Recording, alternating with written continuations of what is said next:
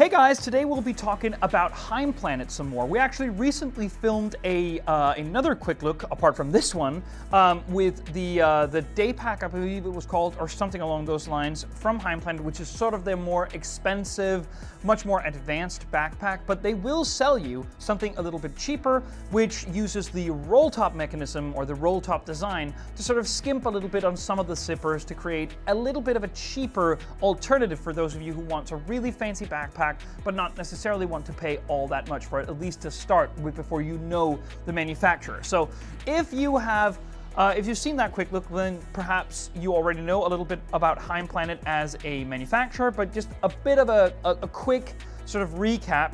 The people that made that particular brand traveled along the coast of Portugal, I believe, and then came up with an idea of a one-piece inflatable exoskeleton-based tent, which you could just, hook up to like a pump, either electric or just, based on your own force of will, and then it could pump the entire tent and be much more secure and neat and easy to use than, regular tenting, which can be an actual nightmare. So from there, they expanded and now include really cool everyday carry gear, some of which are those backpacks, one of which we've already covered.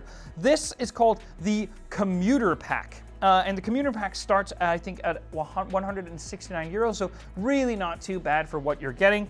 And it comes in a variety of different sort of color combos. Now, it's not like they're red or yellow or something like that. It really is shades of gray and black. But the color of this particular threaded G-hook here changes, and as well as this pouch here at the front. So let's go over what is the same compared to the more expensive pack. So still Daico shell fabric, meaning that it is water resistant and sustainably manufactured. We love that.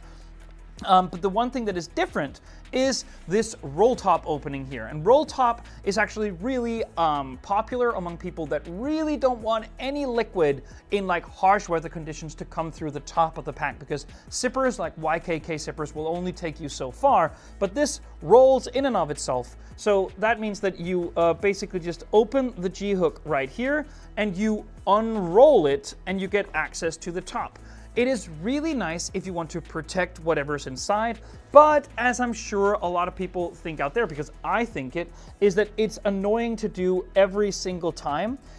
So they've also included, through a really protective YKK zipper here on the side, it'll let you open up and get access to everything that is on the inside at once. So inside here, I have an iPad, I have a couple of different, I've actually grown accustomed to storing different stuff inside, organized bags inside the bag, which you could call double kill if you want to, but it's just that inside here I have all cables for charging and stuff, so when I'm working on the go, which I actually am quite a lot, and here I have a mouse and my SSD and cables to, hook up my computer to a TV or something like that, or get extra USB Type A ports. Point of the matter is that it's actually really nice to be able to reach into the bag like this and get everything you need out of there, and then just don't have to deal with the roll top. I like the roll top, but it's easier to do it like this. The one thing that you don't have is access to the laptop, which is here at the back towards the back padding here. You can't reach in and get it. You have to open the roll top in order to get your laptop, which is a little bit annoying. So there is quick access from the side, a lot of padding here compared to how cheap the backpack is. So this padding right here is really, really thick. But overall, even though this fabric is thick, and there is these straps here are really nice and sort of evenly manufactured to tight standards, which I really like. It has a really, at least to me, a really slim profile here. Perhaps you can see that from the top down. It is something which quite slenderly, I think fits alongside the curve of your back. So it's not like a big bulky thing. I'm sure that you've seen that before. This really doesn't have that. So that is sort of the main thing about the bag, but the cool thing is this pouch. Now, on the press images on Heim Planet's website, there is this really weird image, which I found odd at least. It's because the part of the design, whether you like it or not, is that this isn't sewn to the front of the pack all the way through. you can put your hand through it, basically. So it's attached here and here. So it is kind of a design feature. I don't mind it. I don't necessarily think it's brilliant, but like getting you the utility of the pouch and like the contrasting color is the most important thing. But they show this image of a person hiking and he's put his sunglasses here. And I don't know about you, but I probably wouldn't do that. I would be putting my sunglasses inside the bag because, you know, when you're hiking and the bag is sloshing around, the sunglasses might fall off. There's nothing keeping them on here. It's just an edge of the pouch. But the pouch itself is really cool. A lot of different rooms down here. Where you can sort of see I have them in these different kind of fabric pockets all around the side of it, which actually looks kind of cool.